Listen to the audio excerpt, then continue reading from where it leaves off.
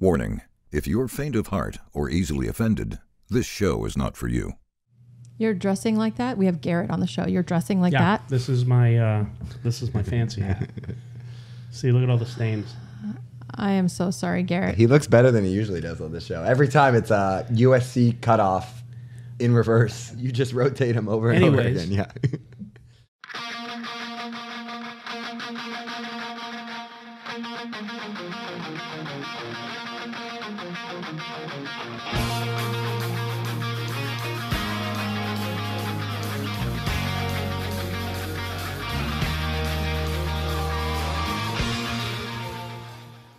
This is the Nick Vertucci Show. I'm Nick Vertucci. This is Veronica Brill and our guest here, Garrett Adelstein.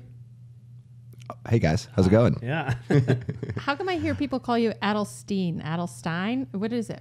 So first of all, I don't care at all. People pronounce it 7 ways. It doesn't matter, but it is Adelstein. Adelstein. Like line, Stein. Yeah, but it makes no difference to me. You are, I would say, the greatest cash game player poker has seen. What a lead. What are you laughing about? We argued about this yesterday. Mm-hmm. He said that you wouldn't agree to that. Oh, I thought he was going to say he says he is. Okay. No. Have you seen his VPIP? Him and then, yeah. Have you seen his VPIP, his single-digit VPIP? It's embarrassing. He brings shame to his family. Yeah. I mean, as flattering as it is when you or occasionally others say that, which I very much appreciate it. I'm not going to downplay it where I don't think I'm a good player or something of that nature. But that's wildly overstated. The reality is there's all sorts of, young European players in their basement, playing poker, working on their poker game 20 hours a day who are infinitely better at it than me, But what maybe I am good at sort of is combining a series of skills that are related to the technical aspects of poker and some not, that kind of allow me to be a valuable asset for people like Nick and his show, so. AKA money. You got money. No. So let's talk about that, because I feel like a lot of poker players, especially live game players, they're just talking about solvers, playing GTO. Sure. But there are soft parts of being a professional that people don't talk about. And that's like being able to socialize well, being able to have a conversation with potentially a whale or an action player, as we should call them. and that whole social aspect of like getting invited to games because people really enjoy being around you. And I feel like you've kind of mastered that. For sure. To be fair, I always kind of take issue with maybe a little bit of the verbiage you're using. Like, I don't really look at those sort of things as skills to master the way you sort of master optimal 3-betting percentages or things of that nature. I think the reality is my evolution as being sort of a valuable asset for poker games is, largely just based on like becoming a better human being in general, being a more interesting person myself and being more interested in others myself. I think, smart, savvy people who play in high stakes poker games, whether professionals or recreationals, they can smell bullshit from a mile away. Right. It's authentic and we can all tell, which is probably why you're so loved. Yeah. Yeah. I mean, I don't know about the latter part of that, but, certainly, yeah. I did commentary. Okay, Yeah.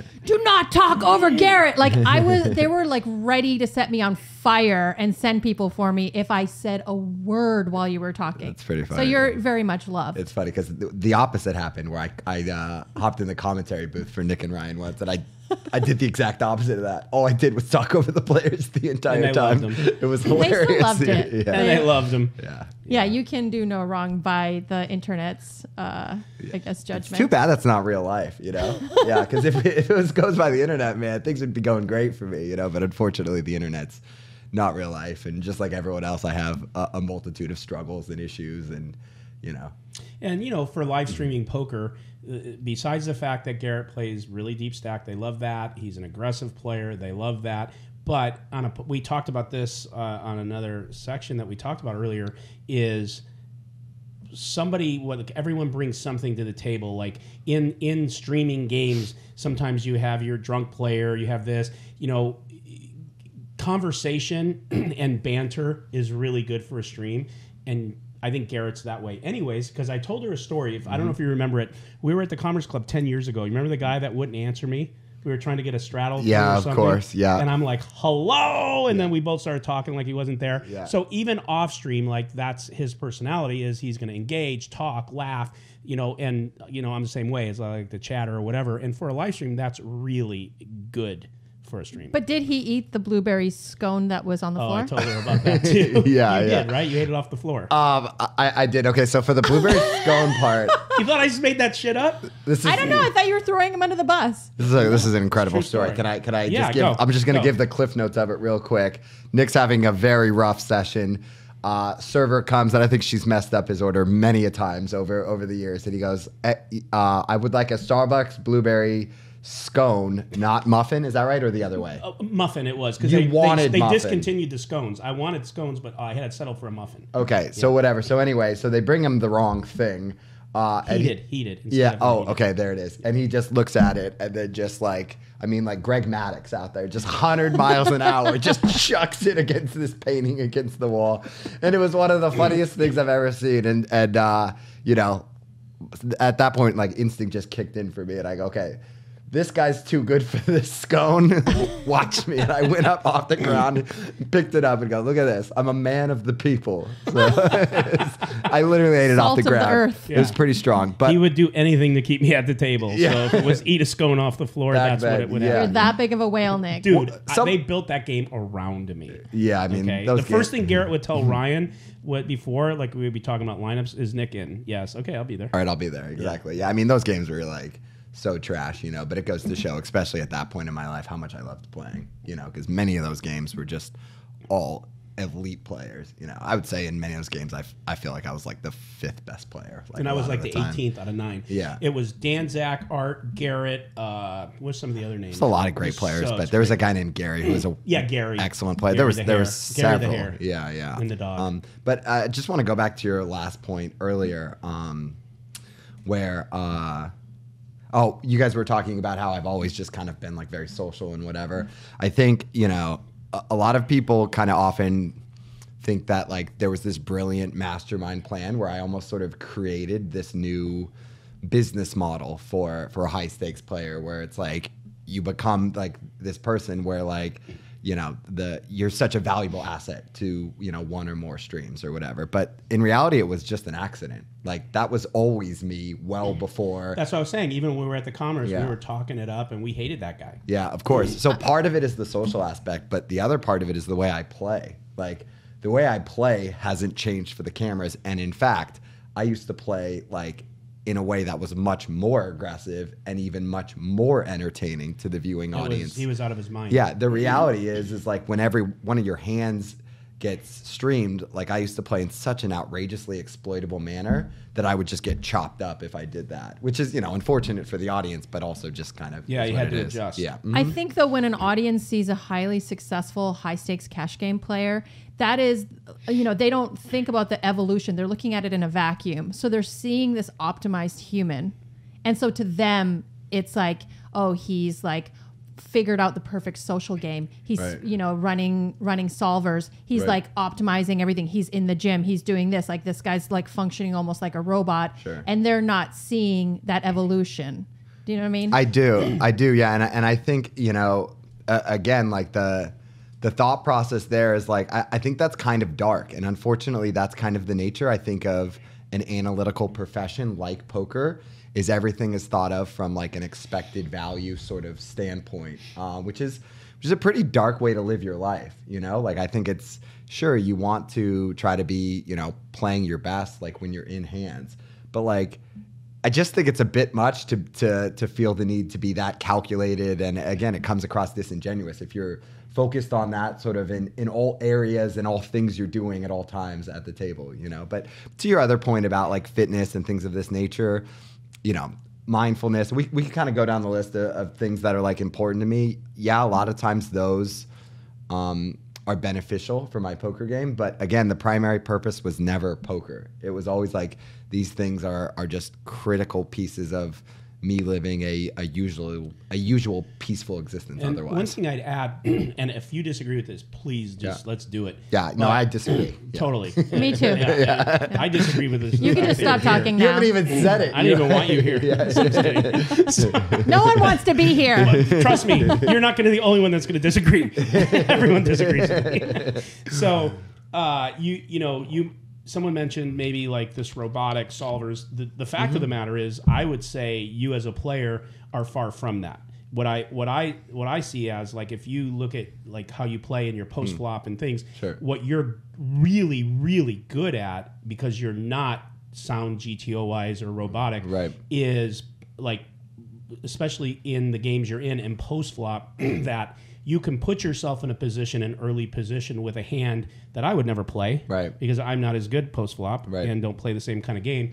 And you could post flop then knowing against who your competition is and how they think, what their bankroll is, what their stack is. And a lot of your success comes from that kind of maneuvering versus solver, robotic type of play, which hence is why that people like to watch you, because you would be in there with Queen 7 suited really early, 3 or 4 betting, which, again, Well, you're not fucking calling a Queen 7. No, but of course, okay, smart ass. But point is that someone that is robotic isn't going to do that. Right, yeah. And then you know how then from that point to make that hand a winning hand versus just, For sure, yeah. I mean, I definitely agree with what you're saying. And I know that personally. Yeah, I think like the gist of it is sort of the argument behind game theory optimal play in a general sense is like you can't lose. If one were to somehow, which is an impossible task anyway, but if one could somehow like be the computer, be that, right? Yeah. I mean, I guess some guys playing internet poker have figured it out, right? Yeah. I don't know. His name's Bryn Kenny. By literally being the computer, I'm saying certain people have. But anyway, all jokes aside, the reality is in the games I play in, it's filled with almost entirely players who deviate so far from optimal play themselves that my ability to sort of maximize my win rate, I think I don't even have words for how greatly enhanced it is by also making like extreme deviations. That's right. From optimal play. And so to me, it's sort of like a no-brainer, in that way. And this is often sort of an attack hurled at me, by on the internet or whatever. To give an example, it's like, oh, if Garrett was playing against 8 other guys who've given their life to studying game theory optimal play, they would chop you up. They would chop me up. And I guess a few thoughts on that. Number 1, that's correct. Number 2, I would never play if you didn't adjust to them, right? Right. Number 2, I would never play in a game like that. The reality is these days, like, I really enjoy poker. It's not sort of an all-encompassing obsession the way it was for me the first decade of my career. So I have no interest in playing in some really tough game where you're trying to squeak out small win rates. And number 3 is like, well, I would give me a shot at it, like in this hypothetical scenario. I think it's sort of to me it attacks sort of my intelligence a little bit to think that in a different environment that I wouldn't either have the brain power or the work ethic or whatever to do what many of these other great players do. Yeah. But it's just not something. Of course, anyone would switch with me. Obviously, like I play in great games, but the sort of that accusation is kind of neither here nor there, if you will. Yeah, and the bottom line is you wouldn't have as much fun. You don't need to because of the environment you're in and the position you put yourself in with these streams, right? Right. And no doubt that if that's what you wanted to do, you could accomplish that. I mean, I have no doubt about that, but there's just no need. And you've often referred to this as, which it is, my business. Right? This is your business when you're making decisions of who to play, what to play. Of course, and so for your business, it's not optimal. Yeah. I mean, absolutely. I think the crux of that is like kind of being able to see the forest through the trees, you know. Yeah, I mean, like 4 years ago, you wanted to play with Nick in seat 5. Yeah, there you go. Exactly. Fucking plus yeah. EV. What's the priority now? Like you said that you're no longer obsessed with it the way you were in your first 10 years. Sure. What's the priority when you go to a game? Like, does happiness have something to do with it? Like, do you want to enjoy the game? Do you want to socialize with people you like? Like, would you play in a game with shitty players who are not talkative? Like, what is your priority now? Yeah, I think it's sort of everything you just mentioned, but you know, the main thing, and it's what's worked really well for me is like,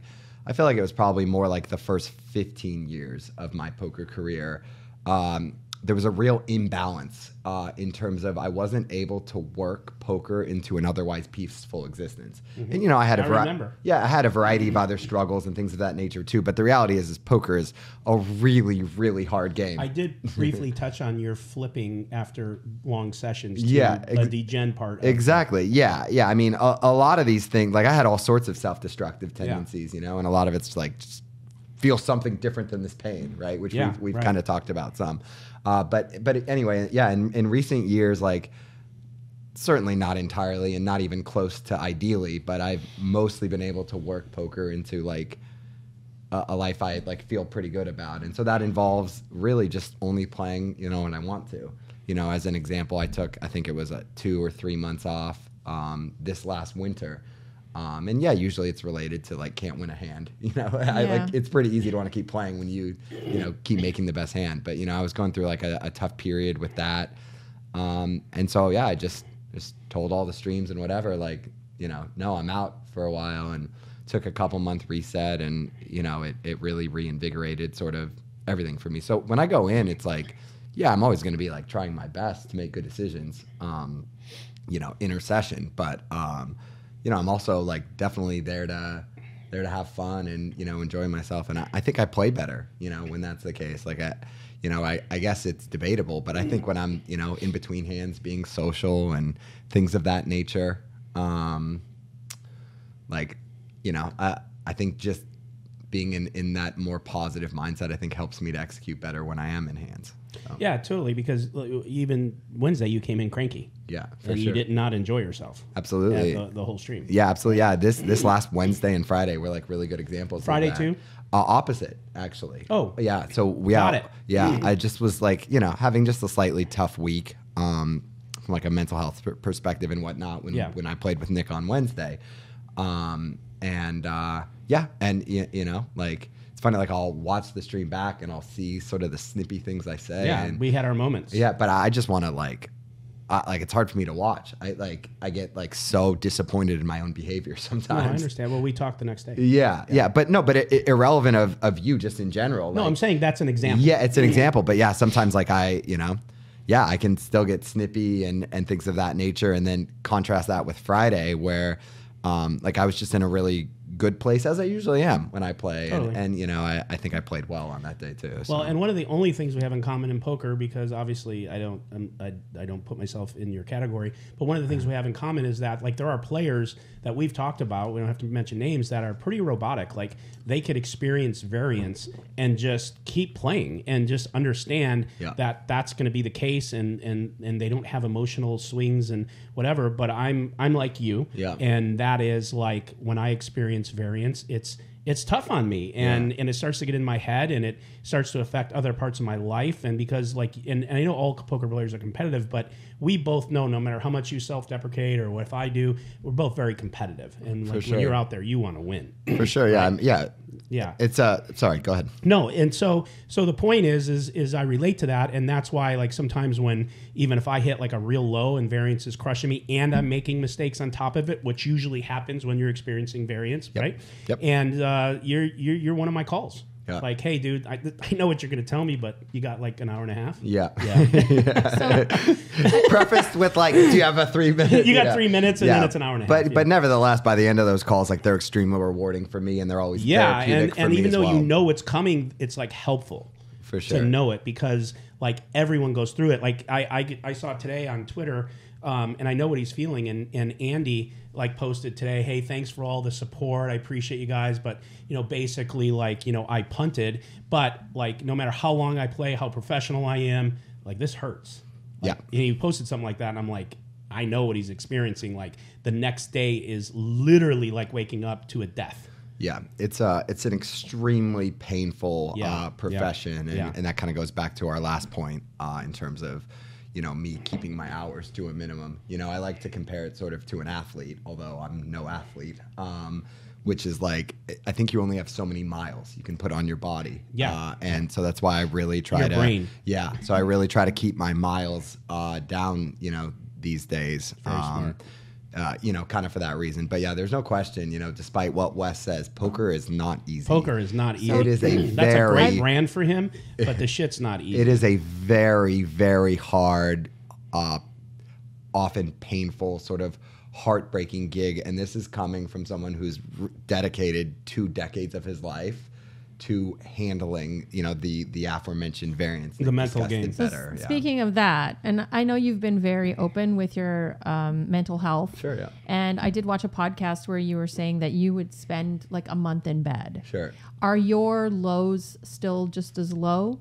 No, so thankfully they've gotten, much, much better, and at its darkest, it could be several months, honestly. Wow. And, for the last 5-6 years, it's rare that it happens for more than a day, and one day can just be like, I'm kind of hungover and I don't accomplish much that day or things of that nature, but it's pretty rare. But, with that said, I think that, I'll actually use this opportunity to kind of discuss the last couple weeks for me, which weren't 2 weeks straight in bed, but they were kind of off and on. And I just had like a tough period where it'd be maybe 3 days in bed 2 or 3 times, which is about as bad as it's been, again, for the better part of a half decade for me. And so it's scary. It's scary to me. It's scary to my wife.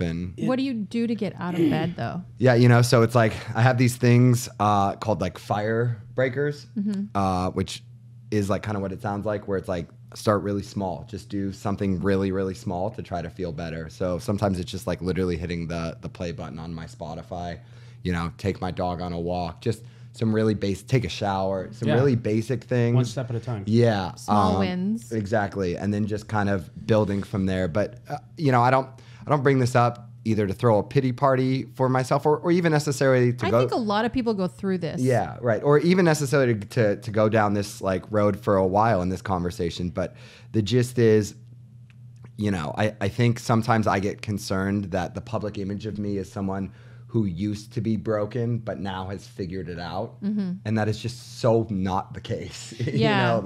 It is figured out better strategies to deal with it once it happens. It is always a work in progress, and even if for several years it was never more than a day or two where I struggled, just recently, it was more like, again, a little off and on, but like 2 or 3 weeks, and it's hard, when I do kind of crawl out of it. My wife Jen and I, we have a conversation each time, and she tells me the truth. Like, she's as you couldn't have a better cheerleader for a wife than her. But she's like, it's scary. Now, is this totally chemical, or is it at all situational, or can it be both? It's got to be both. I think it's got to be both in my case, and it's got to be at least a good percent situational. I think sort of the life that I've built for myself allows this flexibility to lie in bed for several weeks, which is very much a double-edged sword. Because you can. Yeah, exactly. Everyone always thinks the dream is to have all the free time in the world. Yeah, which it's a curse too. Which it's a curse too, and I've found like a lot more good in it in recent years, than I used to. But yeah, it can. It can still definitely be challenging. Well, let's put it this way. If you had to pick between, if you're any person, you had to pick being able to have your own time or not, you're going to pick it. Time is the most precious, valuable thing we have. Sure. And to control it, there is nothing better. For sure. But basically, to the point is when you have that flexibility, then you are not forced to do your fire steps in real life, because you can lay there, and that could be a big negative. For sure.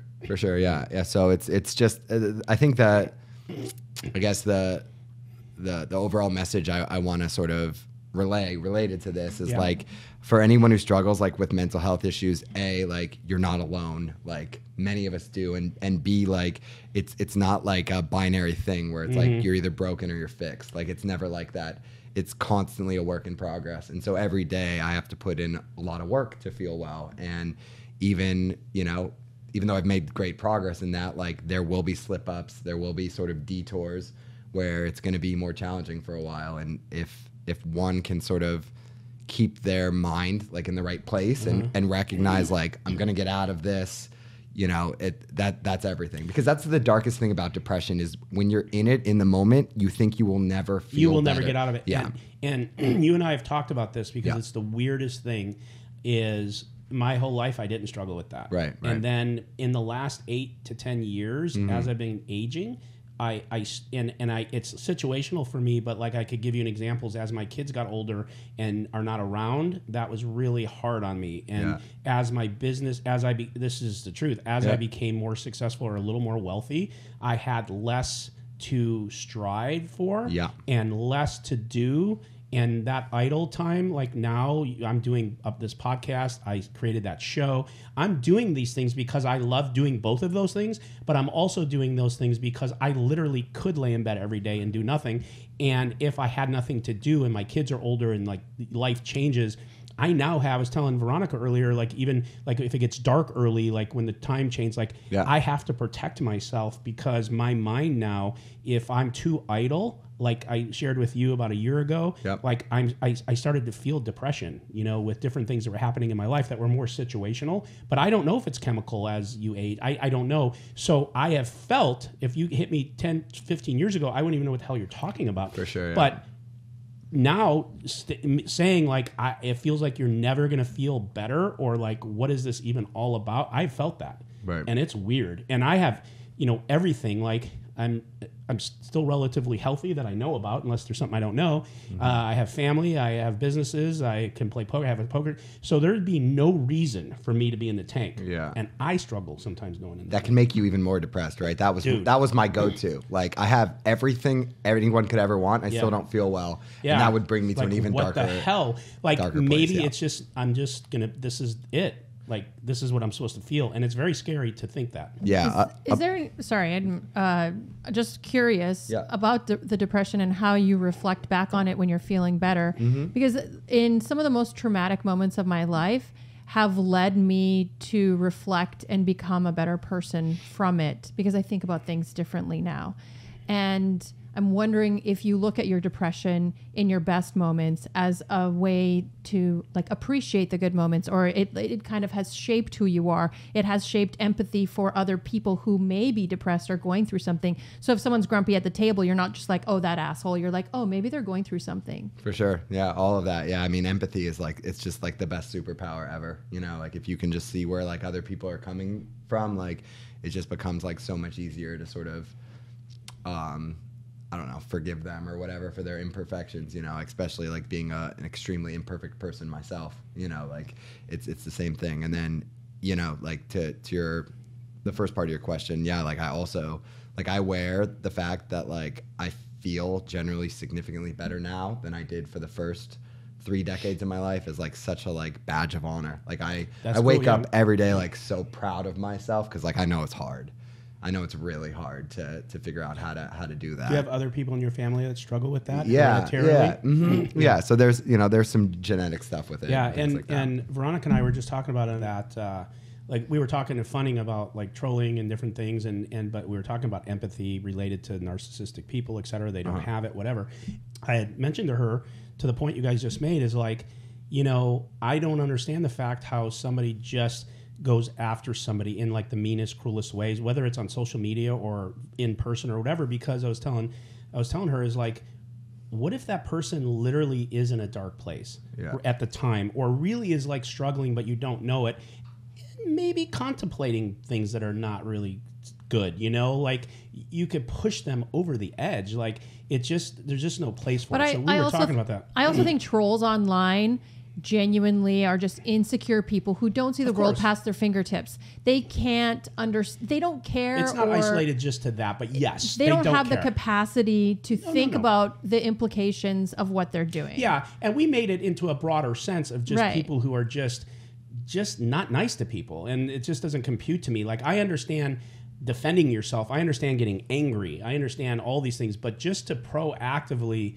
just just fire on someone for cosmetics or whatever it be. And I don't just mean like in the, but it's just, it's short term, very self-serving. It just doesn't compute to me at all. Yeah, I mean, it's like the internet's very trolly. Yeah. And I think a lot of those people who decide to put in the energy to troll someone online. We've heard of young girls and young teenagers who have taken their life because they're getting bullied online. And you think, well, who cares? It's just online. Your family loves you. You actually have friends. But it matters. We tend to give most of our energy to like the small 1% that are the most negatively vocal. Yeah. And we forget how many people really like us. Right. I mean, Garrett, of course. I'm talking about just Garrett here. He's no one likes He's you, not going to be able Nick. to relate to this. Only I'll understand what you mean. But yeah, true though, right? I feel like this is our new mental health podcast. We're starting something new this is today. Where it went, and it's a good topic. I know, I like it. I really like how you're open, and I feel like you're aware of how much of an impact you have as a popular player. Does it feel like you have certain responsibilities to poker fans to act a certain way or to say certain things or be vocal, like you're open about your mental health? Do you feel obligated now that you're so popular? I'd say no. I think I just sort of just try to be myself, and like, whatever happens, to your point about, maybe being able to connect with people who also struggle with mental health, that's by far been like the most rewarding sort of work, if you will, that I've done, in my life. And it's not even work, as I said, like it's just kind of me speaking, on my life and things of that nature.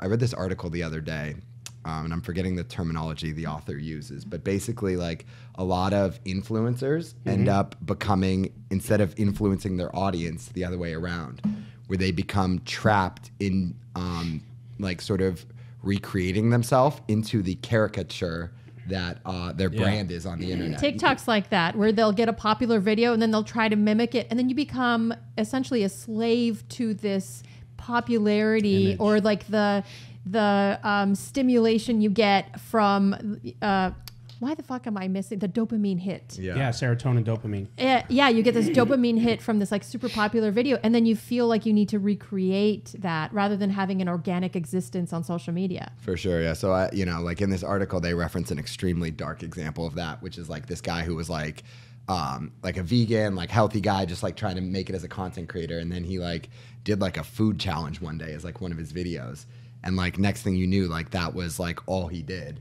And so this guy like is just like, now like crazy overweight, like, and like all his videos are him just like, consuming outrageous amounts of calories, like eating fast food. I guess this is sort of like a subgenre of YouTube or whatnot, but I mean, that's some really dark shit. I think of OnlyFans that way. Like, I don't judge anyone for OnlyFans. I don't care. Like, I think prostitution should be legal. You should be able to sell your videos. Sure. But I often think of the pressure that you would have on you if you have like VIP clients, which I've heard girls have, or guys, on OnlyFans, where you're like having to give your client what they want, when they want, and you're like at their beck and call, and they basically own your content or own, your direction, and you're like a slave to your content, rather than just like enjoying what you're doing, and not necessarily, I don't know if they enjoy OnlyFans, but just enjoying the TikToks, enjoying creating content,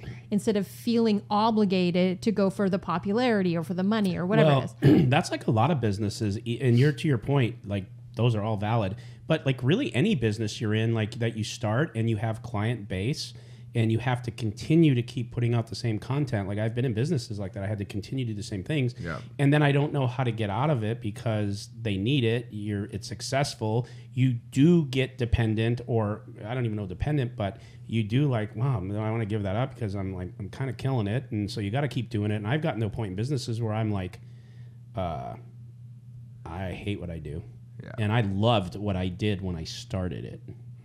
I have a very small TikTok following, but I did some dating TikToks. A few of them blew up.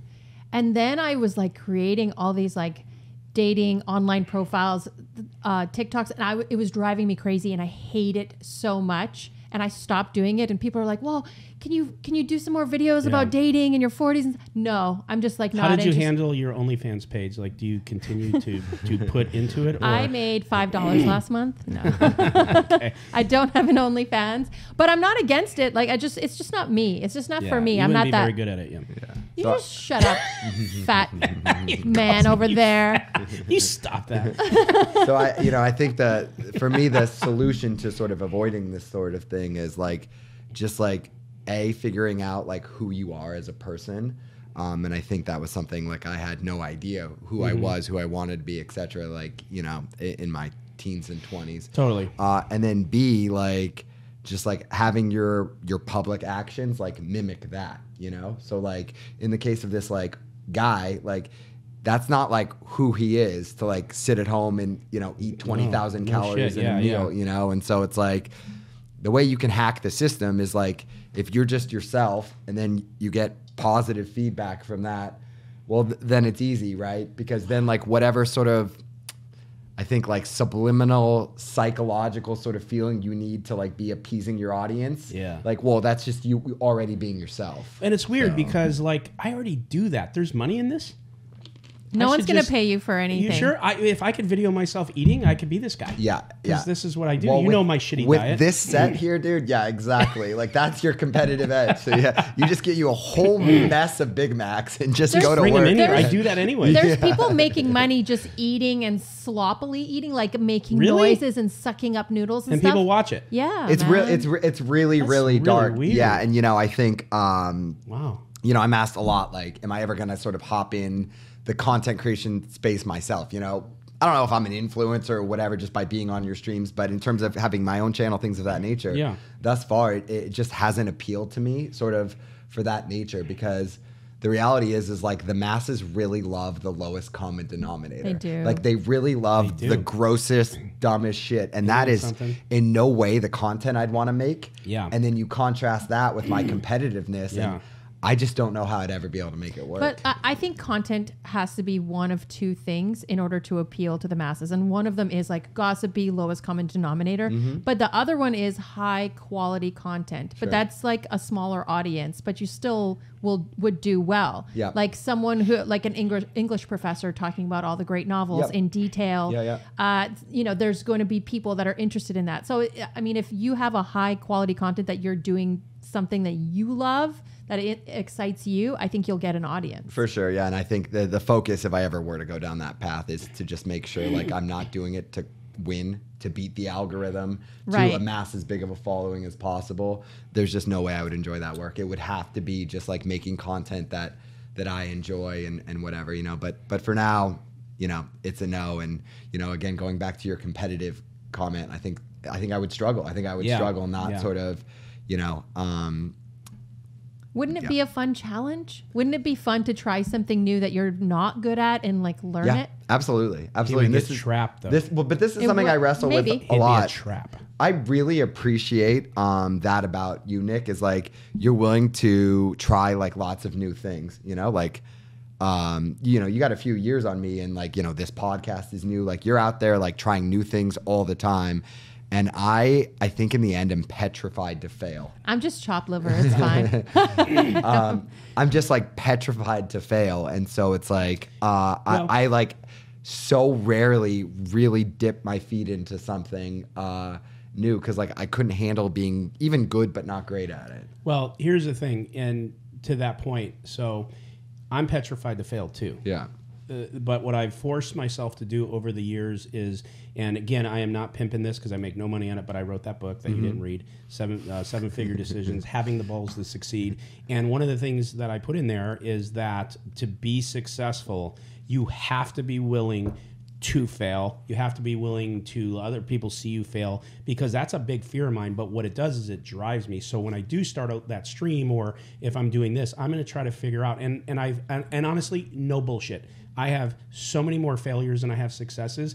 But I wrote this thing out. It's called The Entrepreneur. And basically, people don't see your failures. They only see your successes. Right. But to become that way, you have to be able to absorb that. And it's tough to do. And I have so much fear over it that when I do something, I immerse myself into it to a point of almost obsession because I am also that way. Right. And that's what drives me. Now that's a really shitty way to live. So for me, I don't know how to get out of that pattern because it brings you anxiety, and I fight anxiety because I'm always like trying to go, is this stream the best? Who's like we got to stay on top. You know, if we do this podcast, like I want this to be the best. I'm going to build the best room. I'm going to get the best person that can host this with me. Okay? No, host this with me. And so I'm going to give you compliments at some points. I just don't want you to get You're the your best. big fat head.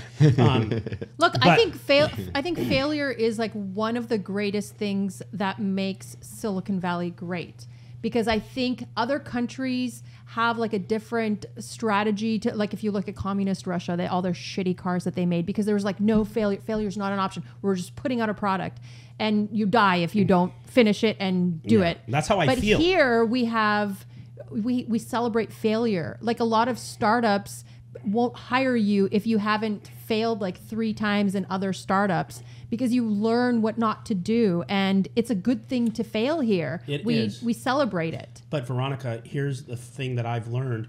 That is true in that aspect. But there are a lot of people, not only out in the universe that are watching, but also in your inner circle that want you to fail. And I'm just telling you that is human nature, because your failure can make somebody else feel good about their failure, and they may never admit that. Well, their lack of attempts. I understand. Yeah. And so believe it or not, like that's the truth, but there is so many people cursory and in your loop that literally are rooting for you to fail. And I know that. And who cares? No, who cares? But if you're like me, you're human, like you, I do. Like, and then I don't. And then I do. Like, it's the weirdest dichotomy, because there are sometimes I could look you in the eye and say, I don't give 2 shits what you think. And there's another day that I'm having, I could look at you and go, I really care what you think. And why do you think And you that? over communicate. And we've talked about this, yes, and I over communicate. So speaking of failure, since we have you here, I don't want to hear Nick all day. Wow.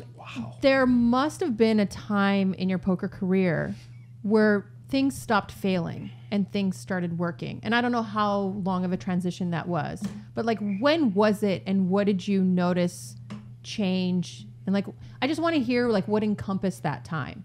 Yeah, I mean, I think like my poker career in general, like, you know, I think I was always a talented player, and I think my soft skills for many years were just the worst. Like, I had awful emotional control. My spending habits off the table were terrible. You know, I would often like, you know, get wasted in play. Like, I used to play internet poker. I'd, you know, go out like in my early 20s, you know, if I didn't bring a girl home, like I'd just like come home and just like light absurd amounts of money on fire just playing, you know, internet poker. So, I mean, I really did every single thing you could do wrong in the first half of my poker career. And, you know, thankfully, like, talent allowed me to still, like, stay afloat. And talent and opportunity. All of these sort of issues, self-destructive tendencies, et cetera, I had, you know, like, they all kind of, like, carried over into my day-to-day life, too, or were most prominent, you know, outside of poker. And, again, I think it was sort of like a very conscious decision around my 30th birthday, especially, where I go, I'm done with this. Like, I'm done feeling shitty. I'm done being self-destructive. I'm just done. Like, I'm like ready to sort of like make the most of my life and my potential and things of that nature. And again, it's still an extremely bumpy ride. How long you been with Jen? But Jen and I have been together 11 years. So, you know, I think that's she's very good for you. Yeah, I know, just being your friend. Yeah, I think that's a great question in terms of like, she's seen like me through the best and the worst and everything in between, you know, like, and when we met, like, I was like 26, you know, and I was successful in poker, but it was like a much different sort of level. And so I think like we kind of grew together, and she was like a senior in college, so we just kind of grew together in every single way. And to me, there's no I think there's no better proof of concept, if you will, in a marriage than two people being together that long, as they change as human beings to such a large extent, and then come out at the end of it, you know, and be like, man, I am so fucking ready to spend the rest of my life with you, you know, the way that we have. You know, we've been married about a year now. So, yeah, and congratulations, by the way, Thanks, newlyweds. Yeah. Appreciate it. So I mean, there's like a lot of books out there. There's one in particular, I think it's The Millionaire Mind or whatever, talking about like the things you need in your life to become successful, not just a millionaire, but successful, however you measure that. Yep. But a lot of it is talking about a good spouse, a good partner, and how having a good support system, just, gelling with someone and having someone want you to succeed and not someone that helps you drink or helps you be a degen, but someone who says, no, we're not going to do that. How important do you think that's been to you? Yeah, I think it's everything. It's sort of like a common vernacular that who you're with, what you do, and where you live are generally three of, if not the three most important things you do. And I think in terms of who I married and where I live, I just hit it out of the park. I live in a beach community in LA where I just couldn't imagine anywhere else on the world being where I'd want to live more. And, we travel a lot and things of that nature. In terms of what you do, I'll kind of tie this back into what we were talking about earlier. That to me is, I'm definitely still kind of lost on that, because I definitely know what I don't want to be doing poker things, let's call it 40 hours a week, probably even half of that, Right. So it's really about making sure I'm utilizing my time on earth, doing something I feel good about. And yeah, it's been a real struggle for me in that sense. And that's why, again, I've always commended sort of your ability to just take a swing and do something new. I mean, when you started HCL, you were just kind of like a pretty bad poker player who had a passion for it. And you go, you know what, I'm going to make a business out of this. Yeah. And I was skeptical. I know. And, as you should have been. Yeah, and here we are today. And so it's just I got a great show, #1 show, and I'm still bad. I mean, you could still have it's still some real. It's some really impressive shit. Yeah, thank you. Mm-hmm. I appreciate that. Yeah. And my advice to you would be that whatever you love besides poker, whatever that is, you don't even have to say, "Oh, I think it's this." Yep. Do that. Yeah. Do that, because I used to have a radio show. I love talking. I love hashing out subjects. Hence the reason I started this with Veronica. And this, I really enjoyed. You got my this. name right this time. I jokingly called her Valerie in another session. It was really planned, but I'll just let everyone know that. He definitely paused in a way where he didn't know your name. I was going to say Valerie again as a joke, but it would just taken me off my point. Yeah. And so I decided to go with her real name. And but just do that. Because honestly, and I won't talk a lot, Veronica, because I know that's not my show. No, I want to hear your voice. I get it. But that is what I've learned. I am doing things now that I love more than I've ever loved in my businesses. And believe me, my other businesses were way more lucrative than this bullshit. Yeah. But I finally love it. And so there's no greater satisfaction than that. So just do that. Yeah, I appreciate it. But I mean, whatever that is, figure it out. As you've seen, I mean, I'm not as intimately sort of aware of the day-to-day of the business component of HCL. But, as a player, we've talked about it ad nauseum, I mean, it's not free. It sounds like, your real estate academy had a multitude of pain points for you, but so does poker, all of them did. Every business. I had a computer business. Everything, right? I had buying and selling houses full time. Yeah. They all had pain. Yeah, exactly. And they all started out really amazing, and then you get to a point, even at a pinnacle peak, where you're like, could be. I don't want to do this anymore. Yeah. It's the craziest thing. Sure. And that comes with the cursory stuff that comes at you. So did I love teaching real estate? Yes. But then did I love dealing with 200 employees when we had a nationwide company? No. And it was horrible at times. And then did I like dealing with this and then the problems of it and that? And then it just gets to the point where you just get off point of what you really decided, you started. Yeah. Because you have to now deal with the success of it. And it sucks that it's like that, but it can be like that. For sure. Even with this show. Not this show, but the Hustler Casino. I love that show. It was my dream to do that. I think we've done it really successful, but you and I have talked off screen, and there's a lot of pain that comes with it. I take a lot of heat. I take a lot of pressure from a lot of things. Friends of mine that I play with, sometimes there's been things if you're winning, you take a lot. I'm just saying, so there's been a lot of emotional things where I could tell you last week after the Wednesday show, I just didn't want to play again. Yeah. I just was fuck this, you know? And then you take 4 or 5 days away and you're like, no, not fuck this. And then you can have 3 weeks, a month, 2 months of just the greatest time ever. And then again, it's a challenge. Right. For sure. Yeah. And you and I, we have a lot in common in terms of really feeling if we're not growing, like in many ways, Moving including forward. professionally, like there's a problem, you know? And feel so, yeah, so I definitely, you know, can relate to all of that. And that's why it's going to be really important that like the next phase of my life isn't like poker once a week and being a dad. Like it's not going to be enough. You know what I mean? Won't be. It won't be enough. I can for already me. know you. It won't be. It's not going to be enough. No, I know exactly. that. Yeah. It would never be enough. Yeah, and you're drawn dead. yeah, to and that. yeah, and I mean, and Jen reminds me of that like nonstop. Yeah, Yeah. good So are you have guys her. having kids? Soon we will. Yeah. Are you guys pregnant? No.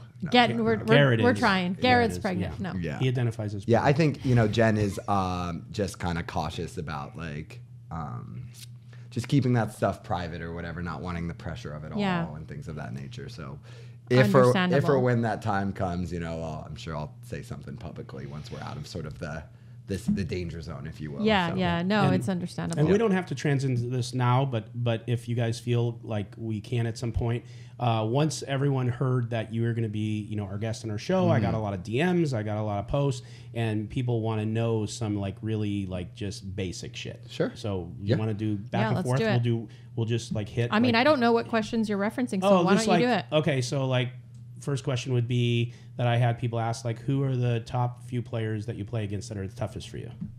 that I play against regularly. Yeah, regularly. They would know. Yeah, I mean, I guess like you know, now that Andy's back, like he's of course got to be, you know, right up there. Yeah. Man, that bluff he tried to get away with, like he Yeah. has kahunas. That was insane. Yeah. Yes. So Andy, go ahead. I guess like Henry's been playing some. That's, you know, it's a Yeah. very tough Plays very player. well, yeah. You know, like I know you're going to be annoyed that I even like say it, but yeah, I mean, you've gone from like a pretty bad to like an extremely strong player, and we Not that annoyed. we have like a lot of sort of commonalities in the way, you know, we approach poker. Yeah. And, you know, like especially you log so many hours Yeah. at the table. And so your sample size doesn't lie, bro. You just destroy the games you're in. And, you know, many of those games, of course, we're playing together, you know, Yeah, yeah. and, Isn't he so, the second biggest winner behind you?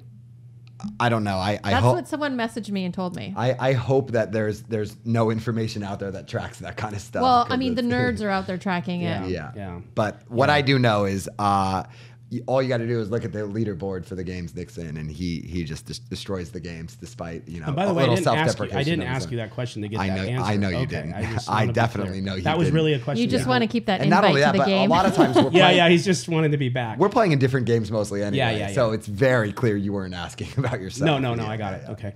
But okay. Do you have anyone just off the top of your head because they want to know like your favorite food, all that bullshit? But go ahead. Like, Oh ask me no! If something you good. no, I was just curious. You alluded to talent earlier. Okay. A talent when you were a younger player. Sure, yeah. And I kind of want to delineate what you mean by talent because I look at the LA poker scene and it's one of the best I've seen. Like Bay Area poker's terrible because the casinos don't have tournaments running.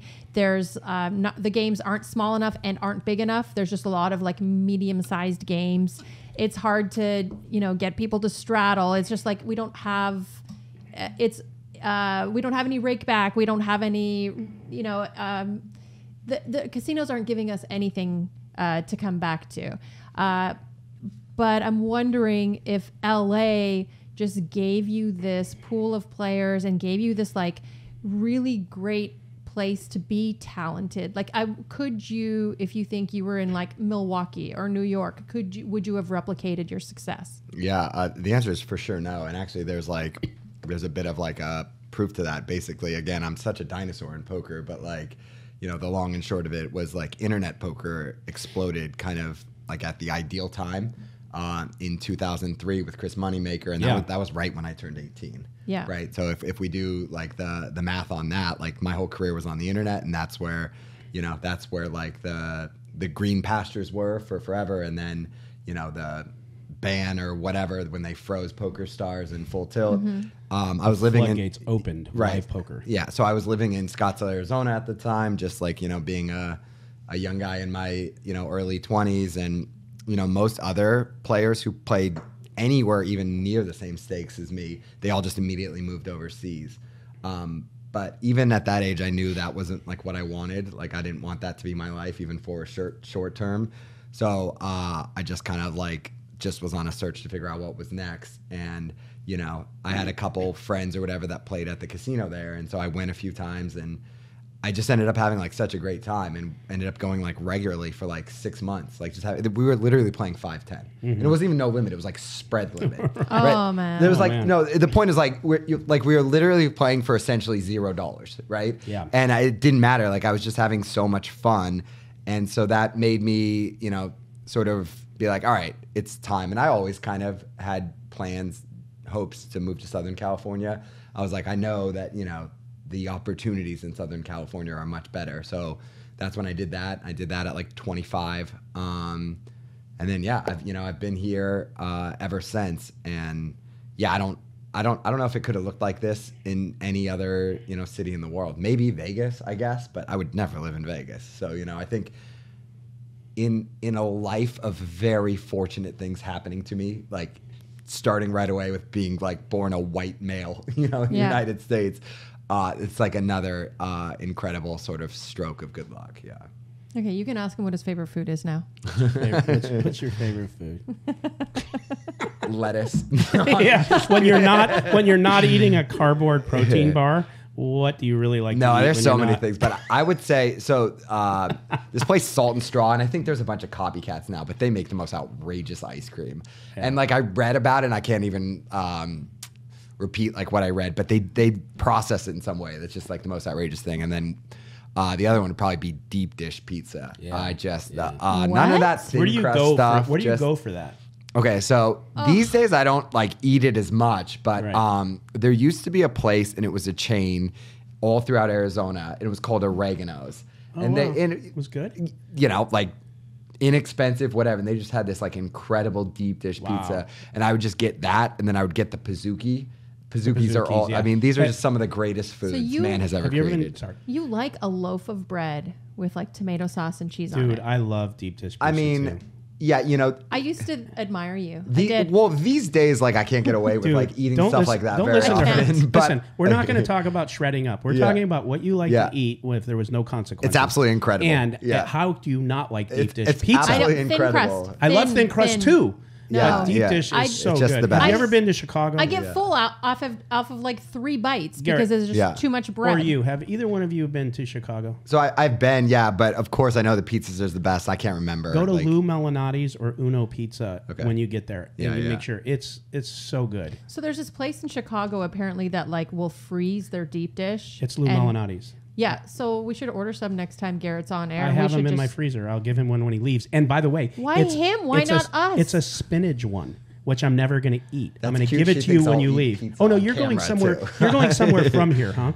I'm actually, yeah, I'm in. Okay, I'm send going him- to a concert. I'll tonight, send yeah. him. Yeah, you're not going back home. All right, I'll send him to you. I have one in the freezer that's Lou Melinati's, but it's like spinach. I'm never going to eat it. I like the sausage. Yeah, I yeah, have a yeah. shitty diet, but I'll make sure some get ordered to you. They're for being a frozen deep dish pizza. They're the nuts. Yeah, that sounds like You can eat just it a like once every 6 perfect, months. You can have one when you're like hungover breakfast. yeah, that sounds like if amazing. You're ever Yeah. depressed again. Yeah. God, I had so many like Yeah, preconceived I mean, notions about I'm already you. going to be eating in that case. Right? Might as well eat something really good. You right? take a big loss on a Friday. Yeah. I got you. Got to be. Thank Thought you. for sure it was going to be Yeah. like a steak and potatoes. I was all wrong I'm about so you, happy Garrett. it's deep dish pizza. Yeah. Yeah. What else? I can't remember what they want to know. They want to know your favorite show. They probably want to know everything. They love you, but like I don't know. Do you have something interesting? What is your to ask favorite me? show? What kind of what's the genre that you go to? I don't know. There's a lot of them, I guess, but I guess I'll just like name a few off the top of my head. I think comedies are extremely hard to do well. The overwhelming majority of good comedies I don't actually appreciate. So Seinfeld and Curb Your Enthusiasm are just 2 clear exceptions. Those have always been 2 You of like my that favorite dry shows. humor. Yeah, I just think Larry David's like one of the most brilliant people. Greatest in show the- ever. Yeah. Curb Your Enthusiasm. It's just so outrageously good. I guess like on the drama side, you know, it's varied. There's a lot of things, you know, that I really enjoy, but certainly Vince Gilligan's Breaking Bad is, you know, like right Breaking up Bad there. is great. Yeah, like one of my favorite shows. But you know, recently like Severance, which has kind of got like a bit of like a thriller mystery element to it. Is You really seem like good a too, Westworld person potentially. If I was to get up and go use the restroom, would that be weird? I don't think so. I think Yeah. it'd be Plus, fine. you know what? It'll be a better show. Yeah. I'll be back in a minute. So I thought the first season of Westworld was good. I thought it was. And third season was great too. I gave up. The So first season was good but flawed, and then I got a few episodes into season 2, and my wife loves this show too. And after I think 3 episodes of season 2, I go, I'm done. I had to power through season 2 Yeah. when season 3 came Yeah. out, and it's worth it It's because good. season 3 is good. Yeah. And then I heard 4 is like kind of Okay, they just Kinda started crappy. it, right? Number 4. yeah, they just aired it. Yeah. So Yeah, catch up. yeah. I will. I feel like, to be honest with you, I don't really love superficial questions. No, I feel I- like the audience loves it because you're Garrett and everyone loves you, Yeah. but it's like, what's your favorite poker hand, Garrett? Yeah. You know? I'm glad you mentioned that. I kind of figured that by the way you pivoted, but yeah, I couldn't agree more. I think, it, certainly at least for like, for selfish reasons myself, like, I think there's all sorts of like much deeper things, we can talk about. And I think that's why, like, I'm not great, like, with small talk. I'm not great, like, at Me parties too. and things like that, like it's also like I have my guard up with people quite a bit. So it's hard for me to sort of open up to people and want to discuss these sort of things. Mm-hmm. And I'm just bored by talking about like more superficial topics, It's so. kind of, it reminds me of like, obviously you're not on dating apps, but I am, and Uh-huh. I hate them. I don't really do anything with them. I'm just on there to fight depression. But like when I get the, hey, how are you? How was your weekend? Yeah. Any fun plans? I'm just like, oh, that is the like the easiest way to ask someone to do like the mental work of communicating, like not putting in any effort. It feels kind of like that, like very superficial small talk. I struggle with also. For sure. And I have several friends, of course, on the apps. And so, the apps were before my time, given I've been in a relationship for so long. But I love hearing stories from my friends and things of this nature, just like the hilarious Tinder dates they have. I have a funny date Yeah, story. Well, let's hear it. I hate making fun of people's appearances unless it's Nick. But and so this is not like me making fun of this guy, but Okay. it's like But it okay, is. so I connected with this guy What was and his full name? and we agreed to go on a date, and he was 40 and I'm in my mid 40s. So I'm like, oh great, like a guy my age. What guys my age are looking for like 22-year-olds, so I can never get a guy my age to date me. Guys of every age are looking for 22-year-olds. Yeah, Go on. exactly. Go Yeah. on, And so unless they're 22 and they're looking for a kinky old woman. Yeah, cougar. Yeah. So this guy, I'm like, this guy's 40. Like I work out, he works out. He looks amazing. He looked amazing in every photo. I'm like, damn, like I hit the jackpot. Someone my age looks amazing. And I was like, okay, we arranged for the date. I'm like waiting at the theater, like in front of the theater across from the restaurant. And I like text him. I'm like, hey, I'm in front of the theater outside the restaurant. And this guy comes up to me. I have no idea who the fuck he is. And he's like, Veronica? And I'm like, who are you? And he's like, I'm so-and-so. I'm like, what? Oh, he straight He was- catfished you, huh? He catfished the shit out of me. He was literally like 150 pounds heavier. Yeah. Like he was a handsome guy. I would have gone on a date with him anyway. Yeah. But it felt so like I was being lied to. Yeah. And he had hair in all his photos. He had no hair. And so I went for dinner Was with it him him anyway. younger or somebody totally different? No, it was him. But it Younger. was so I asked him. I was like, how old are your photos? He's like, oh, they were from when I was 25. And I'm like, no wonder I thought you looked amazing for 40. I'm like, you can't put those pictures up. And he's like, why? I look the same.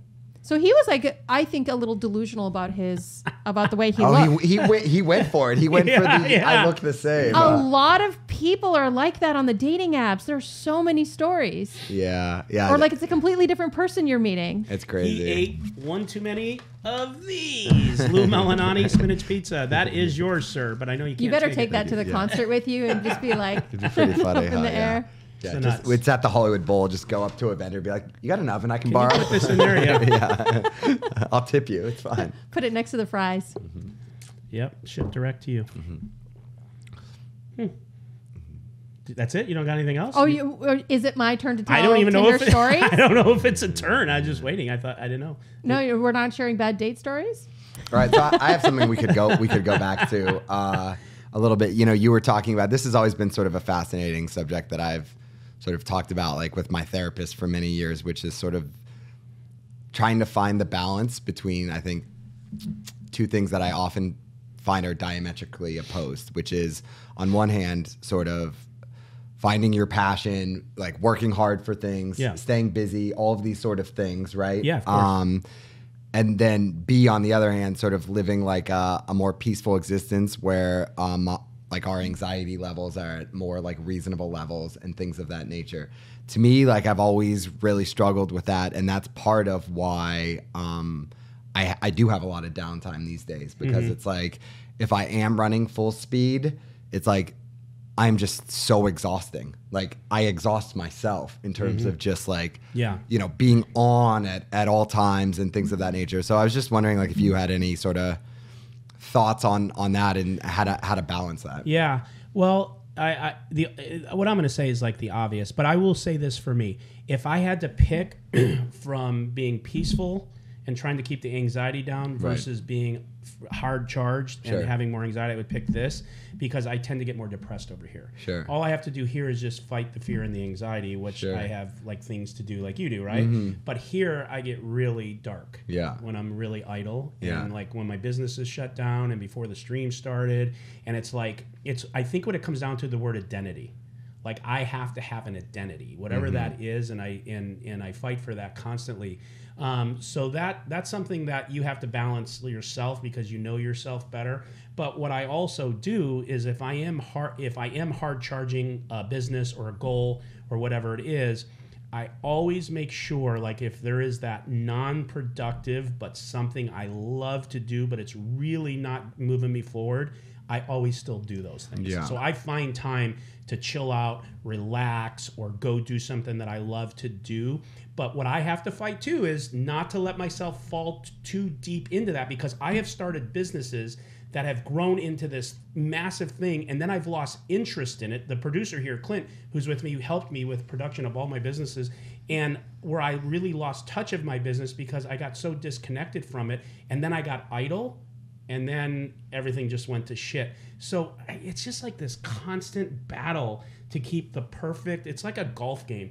You're either driving great and then you're not chipping good or putting, and then this gets better, and it's so hard to keep the wheels on. And when you're in one phase, like I notice when I take downtime and I prioritize my peace and I'm not like constantly ambitious, I'm like, fuck, I'm not doing anything. I'm not like, why am I not productive? And then when I'm productive, I'm like, I'm exhausted. I'm mentally exhausted. I need to not do something this weekend. And it's just like, you're chronically thinking about this other thing that you should be doing. Yeah, there just has to be that day or those couple of days where even if you're working some new thing and you're like exhausting yourself, you're exhausting Jen, you're exhausting everyone, there just has to be that day where if you like to go like whatever, like not saying you want to go lay on the beach, but just do that for 2 days and eat pizza. And then get your shit together again and make sure you don't make it 15 days where you're laying on the beach and eating pizza. For sure. You know what I mean? Like it's just back to balance, right? Yeah, no, I definitely agree with what both of you are saying. And I think that in practice, that's sort of what I've found more to be true as well, is like I can kind of sense deep down there's something not right about me just like running full speed towards,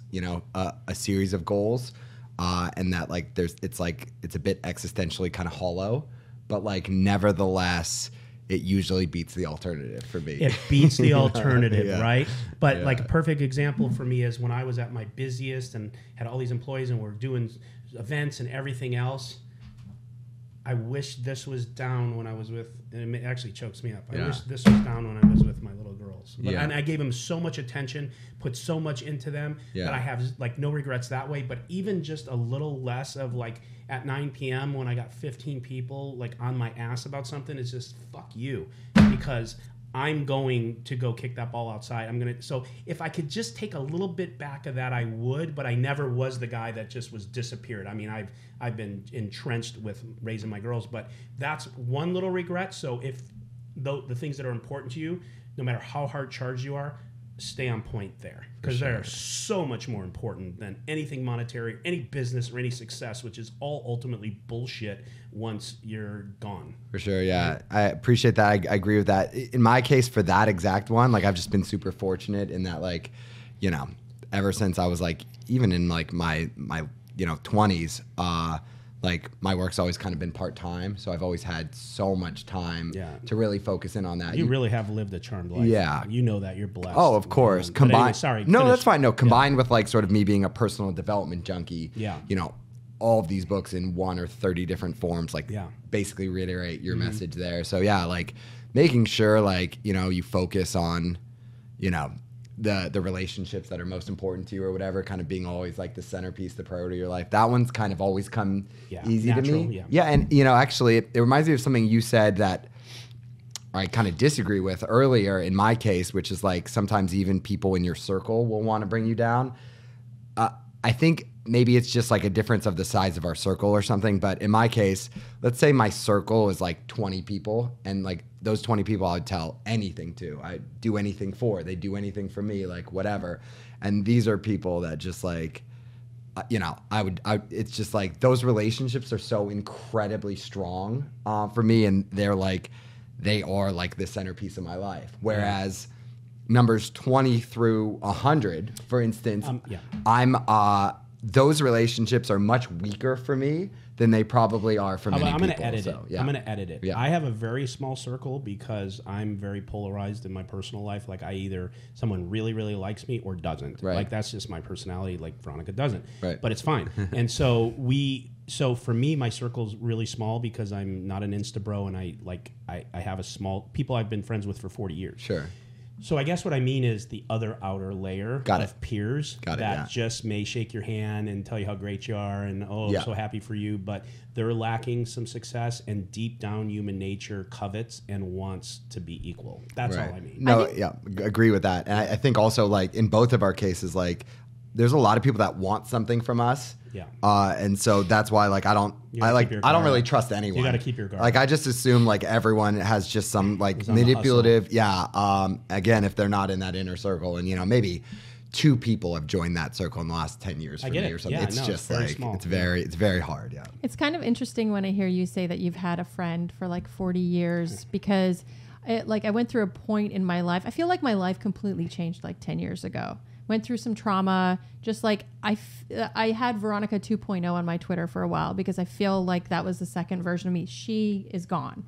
And one of the things was I don't keep friends around just because I'm related to them or there's a long period of time that I've known them. Mm-hmm. I keep people around who share values with me and want to see me, you know, be successful in whatever that is. When you say like your inner circle, you mentioned it, I'll mention it too. I wouldn't surround myself with anyone who I even like remotely thought that they wanted me to not succeed. Second layer.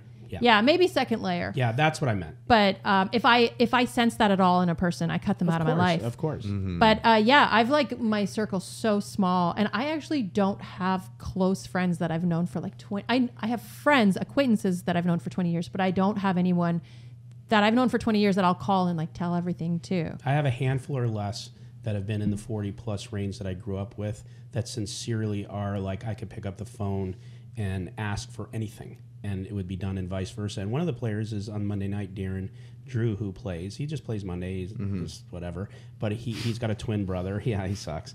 But he's got a twin brother, and I grew up with those guys. And when I was going through some really low points, you know, if even financially, I could pick up the phone and say, I need $500,000 because I you know, way back in the day, and the next day it was here. So yeah, my circle is so small because I'm like you. I don't trust a lot of people. I don't really even have a lot of like bro friends. I mean, doing my businesses, I got my family. The gal that works here with me, she's a friend of mine. Other than that, like, you know, you're my friend, but we don't like, you know, whatever. It's just I'm the same as you. Who's your best friend, Garrett? I have like probably several best friends. They were all kind of like best men at my wedding, but none of them are poker players. Don't be Switzerland. Give one name. I mean, there's a couple guys named two. Frank and Joey. Those are the 2 people who. Hey, Frank and Joey, are they Italian? From New York. Yeah. Are they Italiano? Frank and Joey. They Frank help and me Joey with all my Italian? hits. Joey's Mexican, actually. Oh, so it's okay. Frank is not. He's just Frank. white. But you know, I think what Just hitman. what you brought Frank up, Smith. Frank does sound like a hitman. What you brought up is, I think, like always a fascinating concept to me is sort of this like. I guess the concept of blood and does it matter? You know, Jen and I bicker about this some too, but I couldn't agree more with your sentiment where like, if someone doesn't treat me and my wife the right way, like I don't want them in my life. Agreed. Like it doesn't matter really, if they're blood. It doesn't matter. It don't matter. And it doesn't matter to me at all. And then to your second point about friendships in that case, that one I think is more complicated. To a very large extent, I agree with what you were saying in terms of like, if we've grown apart and like whatever, like I'm not going to just like let the fact that, you know, we've known each other several decades sort of keep the relationship strong. But what I will say is I do think relationships have compounding interest, right? Whereas like, you know, as an example, you know, like one of those guys that I just mentioned, Joey, like, I mean, we are such different people now. Like it's crazy. Yeah. Compared to them. And he challenges me like in a lot of ways. And if I were to meet him tomorrow, like there's no way we'd be like close friends. But I get that. The relationship as a result of, you know, we became very close when we were 6 years old. The strength of that is like, it's just so incredibly powerful. But there has to be a variable involved where there's like, it's like an investment account where you're putting into it every once in a while, right? Sure. If you're not putting anything into it, the friendship dissolves. For sure. Absolutely. Yeah. I mean, I think in the end, like in all these situations, like whoever we're talking about, like they need to be like a high character, like quality human being, the kind of person who like values your friendship in the same way, you know, that you do him. And, you know, in the case of my friend Joey, like, of course, that's very much the situation. It's more just like every not important thing we disagree on, you know, which is like, you know, so I've always found these conversations to be, you know, particularly fascinating and whatnot, sort of balancing this like, well, this person is challenging, you know, but like the strength of the relationship a lot of times can far supersede, you know, those day-to-day struggles, if you will. So. Yeah, no, I totally get it. Yeah. I mean, it's really a funny dichotomy. We've talked about the fact that we're friends. We're not close friends like I am with my friend, your friend, not even close. But our relationship is challenging at times, professionally and personally. For sure, yeah. But we both know professionally that we put up with each other's shit. And personally, I think since we are polar opposites, I still consider you a friend personally. So but we're each a challenge to each other for sure. Yeah, for sure. I mean, we've obviously spent like plenty of time away from the tables, like hanging out as well. And yeah, I mean, I think for me, like that's always like an opportunity for me to look inward, you know, like, you know, whether it's you or someone else where a lot of our viewpoints are different, a lot, you know, let's say with certain business aspects, we want to go in a different direction than one another with things. I always think it's like an opportunity for me to just say like, you know, how can you be better, Garrett? You know, it's kind of corny to say, but like really focusing on keeping your side of the fence clean in life instead of like pointing fingers. It's like extremely rewarding because then like if you do feel like you're self-aware enough to get there and you are doing your part in that, then like you can kind of just like be at peace. Yeah. You know? Yeah. And I think that's good for people to hear because whether it's a long-term relationship or a short-term relationship, there's work to be done. For sure. Because there's different personalities, there's different belief systems. I mean, just for the people to hear it, we were on the phone for an hour and a half on Thursday and we both almost gave up. On the phone, we're like, you're ready to go. You know what? I got a good idea. Fuck you. You know, like even you were right. For sure. Yeah. But it just at the end of the day, like it's just not who you are. It's not who I am. And but it's good for people to hear because relationships are challenging, and especially. Yeah, you just are. I'll leave it at that. For sure. I think what you're saying, like when you're talking about keeping your side of the fence clean, like reflecting back on yourself, I use that a lot in my professional life because you can get into a place where you're like blaming other people or like, you know, just making excuses and it's not constructive. And I'm always thinking like, what am I saying that is it constructive? Is it leading to an improvement? Because if it's not, I'm not going to bother and I'm not going to fixate on it mentally. If that makes sense. Yep. Yeah, totally.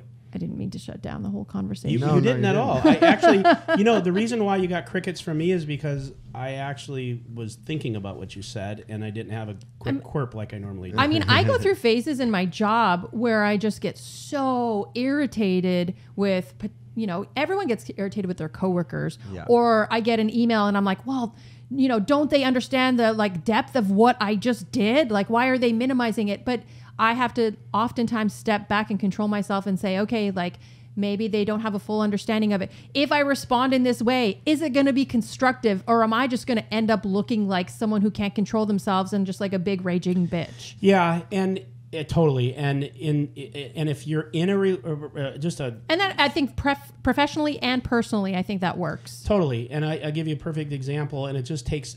I'll tell you this: it takes two people to have the same end game, and that is to remain friends or remain in business. And if you have one person that doesn't have that agenda, it's not going to work. And I'll give you the perfect thing. He would know this is true.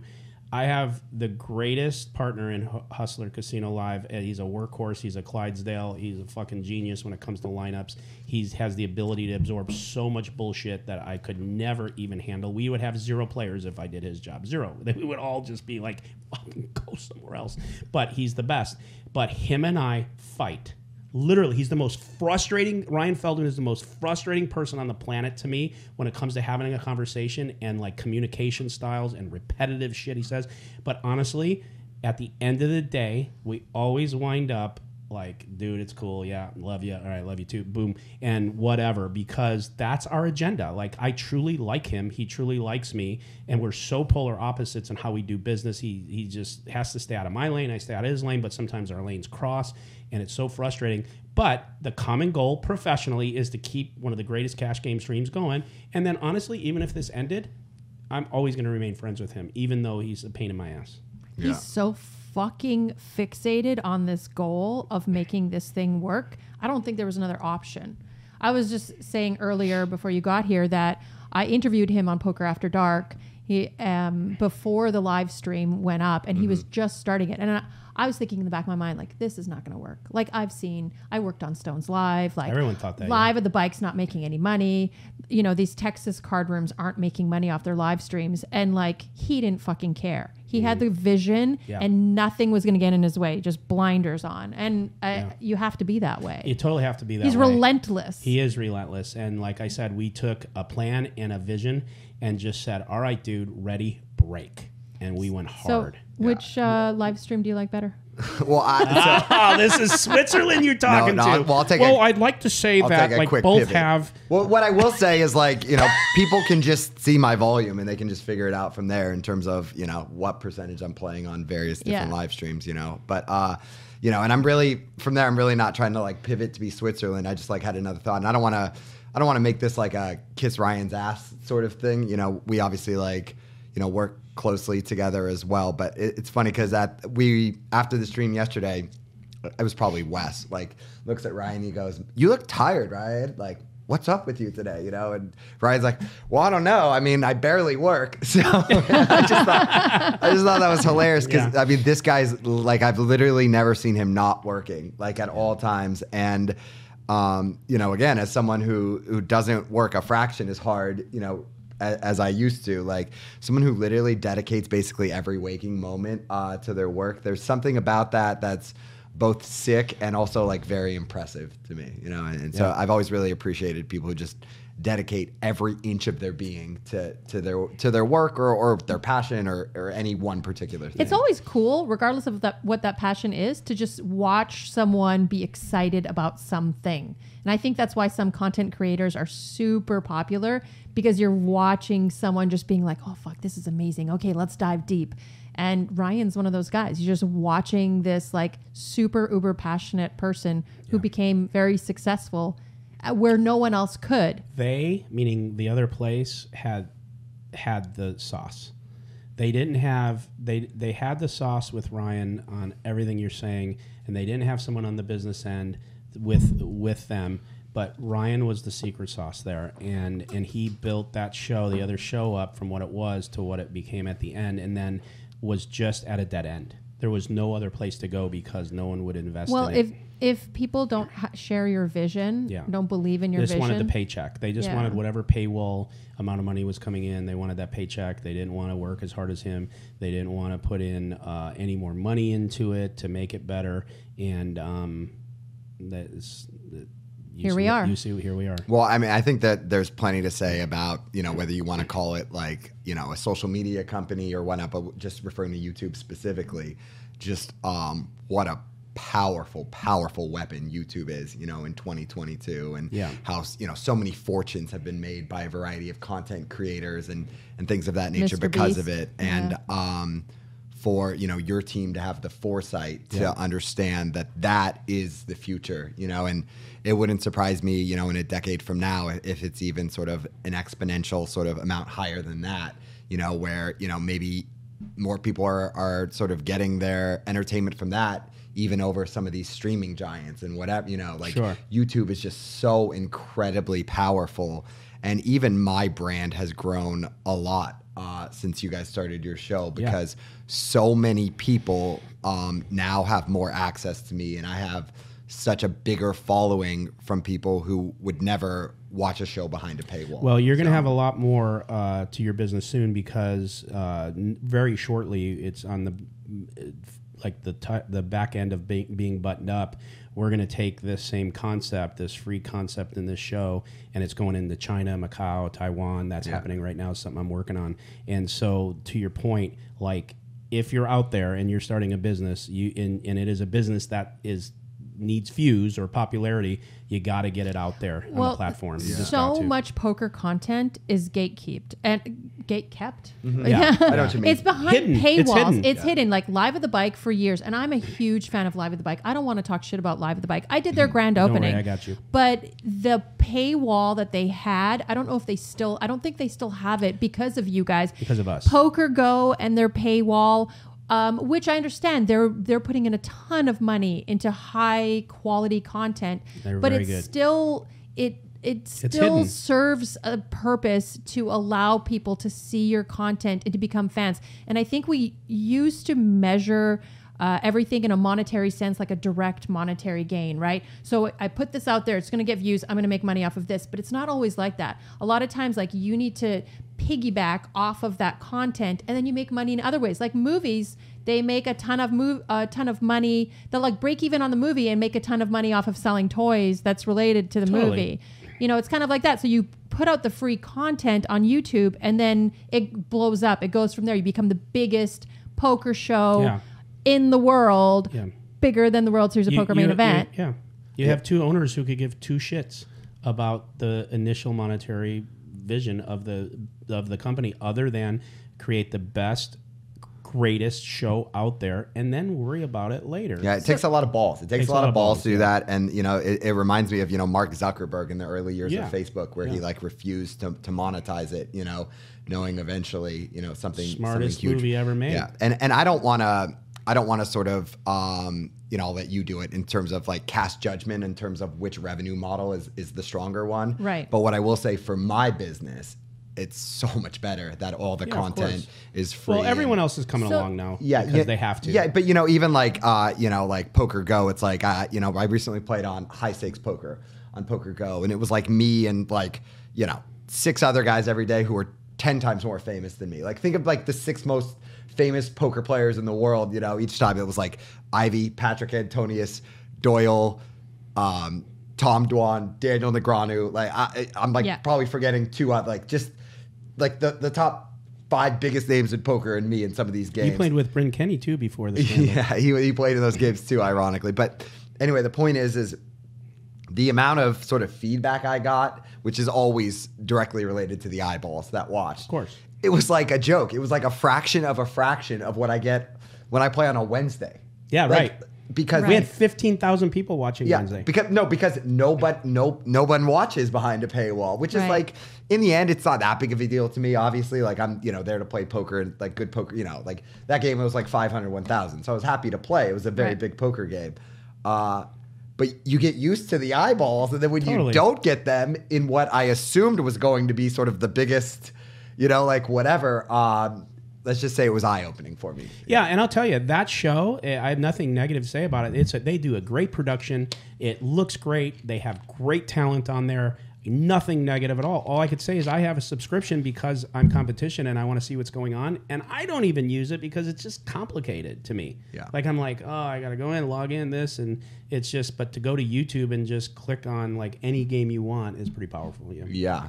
I also like the fact that content creators, I'm sure you're not going to lose your mind if a small content creator who has 200 followers uses a clip and then talks about it from your show. We don't. We let them do that if And they want to analyze the show, talk. It's no so problem. beneficial. It's like free advertising for you. Yes. I just don't understand. I'm not going to say who doesn't allow that to happen. Sure. But it's insane to me because it's the new way, like these micro influencers are helping businesses grow. Just even like 200 people being able to see that and then saying, oh my gosh, Hustler sounds like an awesome show. I'm going to watch it next time. Yeah, I mean, your subscriptions go up, your views go up, everything. The only thing we, like if someone wants to take our whole show and post it, which they've tried to do before, then we block it because we're going to monetize it. But all the analyzers, the clip makers, all that stuff, yeah, this go do your thing. They make them in Chinese, Japanese, this one, that one, and we just like let it roll. Yeah, I mean, I think,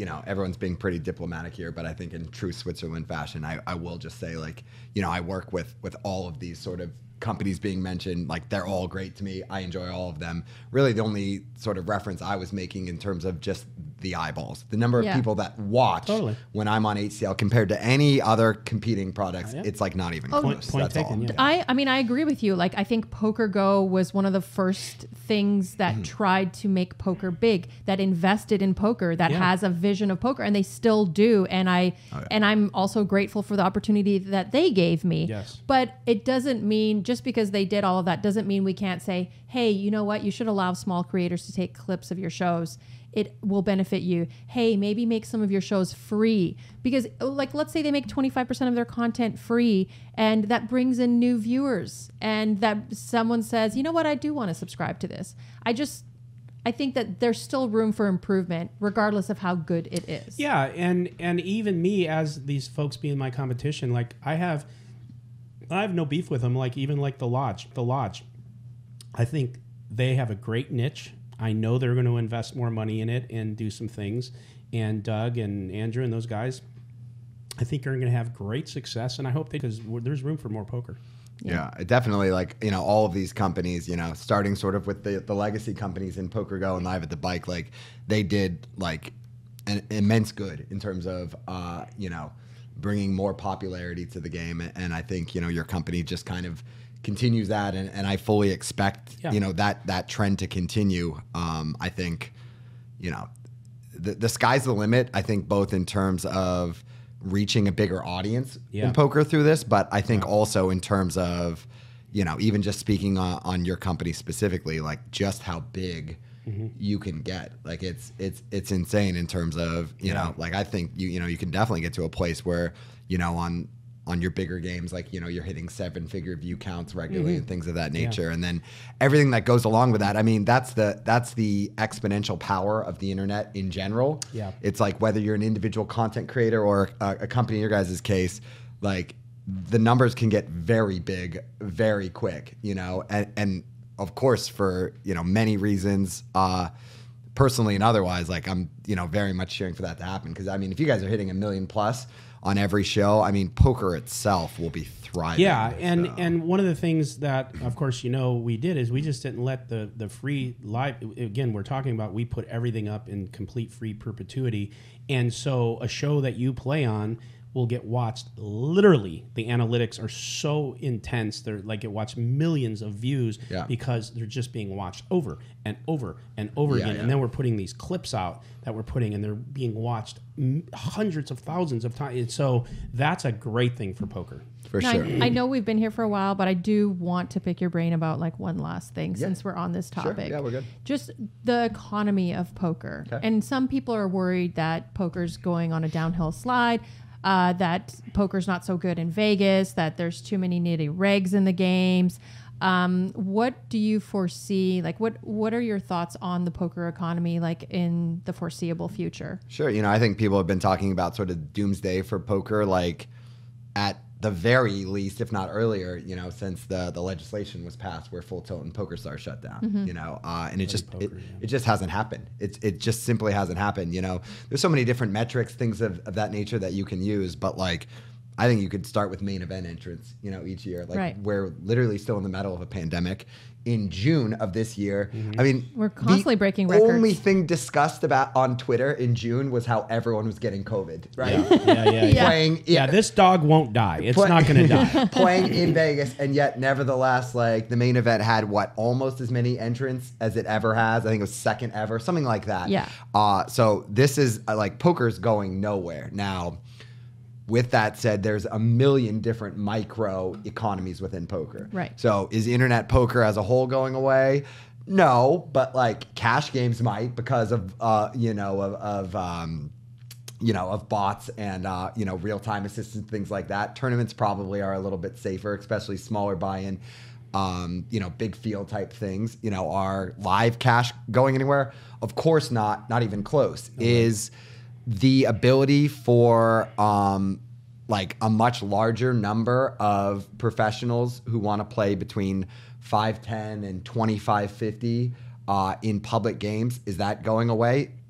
Sure, certainly it already has to some extent. I don't know, if that's going to go away completely or whatever, but that is sort of the nature of poker. That is sort of the nature of, it's like a free market, and that's definitely, when I think about things I'm most proud of in my career, it is sort of finding a variety of different pathways. It was, playing Six Max online to being like, oh, wait, heads up? Wait, like it's just me and one other guy? Like, oh, I can have a much higher win rate doing that. Yeah. It is recognizing the opportunity wasn't, moving to Europe or Thailand or whatever to continue to play online. It was playing live.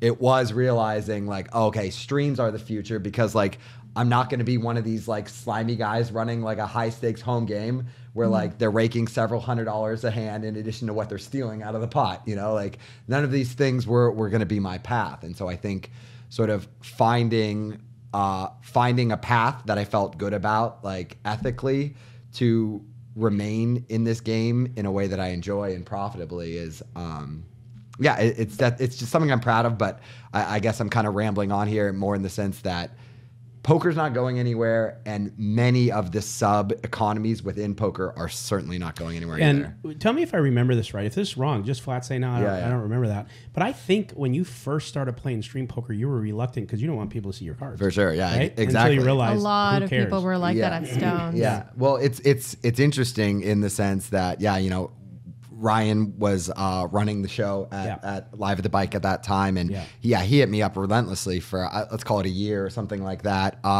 That's right. And no. I just didn't see like any value in it. The games were small and not particularly good. Mm-hmm. And so he came to me one week and he's like, "All right, like I put together like 100-200 game, like told me this was like a good game." So I was like, all right, whatever. Like I'll give it a shot. It wasn't necessarily like I was scared about giving the information away in one game. Got it. It was more like, is this a path like I care about? Is this going to be worth me putting my time into? Yeah, and it's that's kind of how it sort of played out. Ryan back then was sort of hit and miss in terms of being able to put together great games, but in defense of him, like the views just weren't there yet, and the views bring better games and things of that nature or whatever. But the gist of it is he started putting together some pretty big games to where it became interesting to me. And then kind of like the sky's the limit from there. When I think about,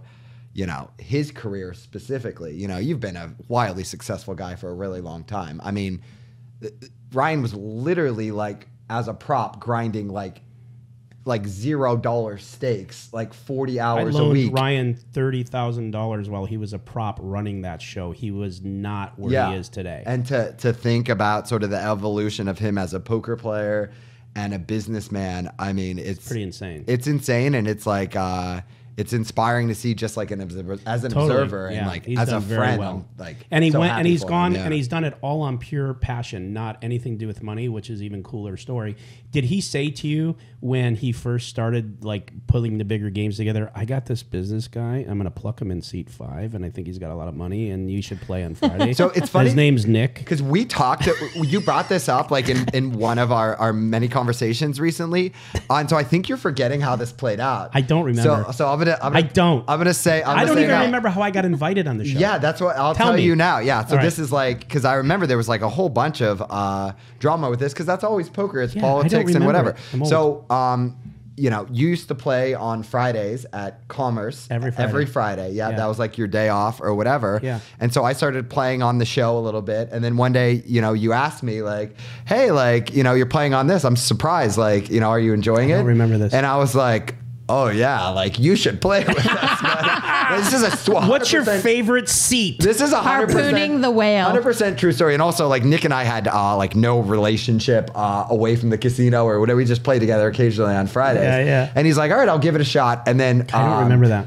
I think I could speak for you in terms of you played once and you were hooked. You go, oh, I can see these people's love this fucking shit. hold Yeah, cards. yeah. Yeah. And so that was that. And so obviously the Friday game at Commerce. I had no idea what I was doing. I was holding a little dog and I folded 3 queens to Kenny because Yeah. I was so out of my element, and Yeah. but I got addicted. Yeah. I got addicted to it. Yeah. Yeah, and I don't remember that though. That's the truth. I didn't know that's how it's it funny, happened. like sort of like, you know, reminiscing on like a variety of these stories, and it's always like a little surreal to me to see like how big like Nick and Ryan have gotten, like even like not even their business but them as personalities in poker, like Yeah. they're talked about like in poker media and like whatever. And again, like I just remember Nick as just being like, you know, this fish that played poker once a week. Totally. And They're then- like, we're going to put him in seat 5 and we're going to have the announcers say all good things about Yeah, him. and I Ryan- believed every bit of it. I'm and- like, yeah. I must be great. And Ryan propping like pandering to you. They were pandering Ryan to me. propping like a $2, $3 game, like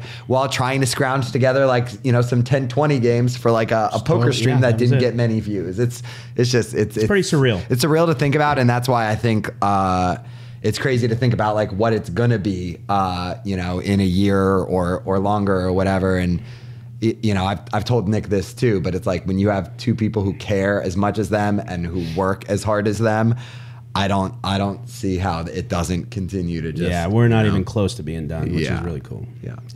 I mean, you can tell the difference between a company or, you know, like a live stream that's run by a corporation versus a live stream that's run by two With passion. like passionate, insanely passionate people. And Ryan probably holding the majority of that insanely passionate stake, just because I've seen him work. The guy doesn't leave. I have no ego in this because I know who I am in it, but he is the nuts. Yeah.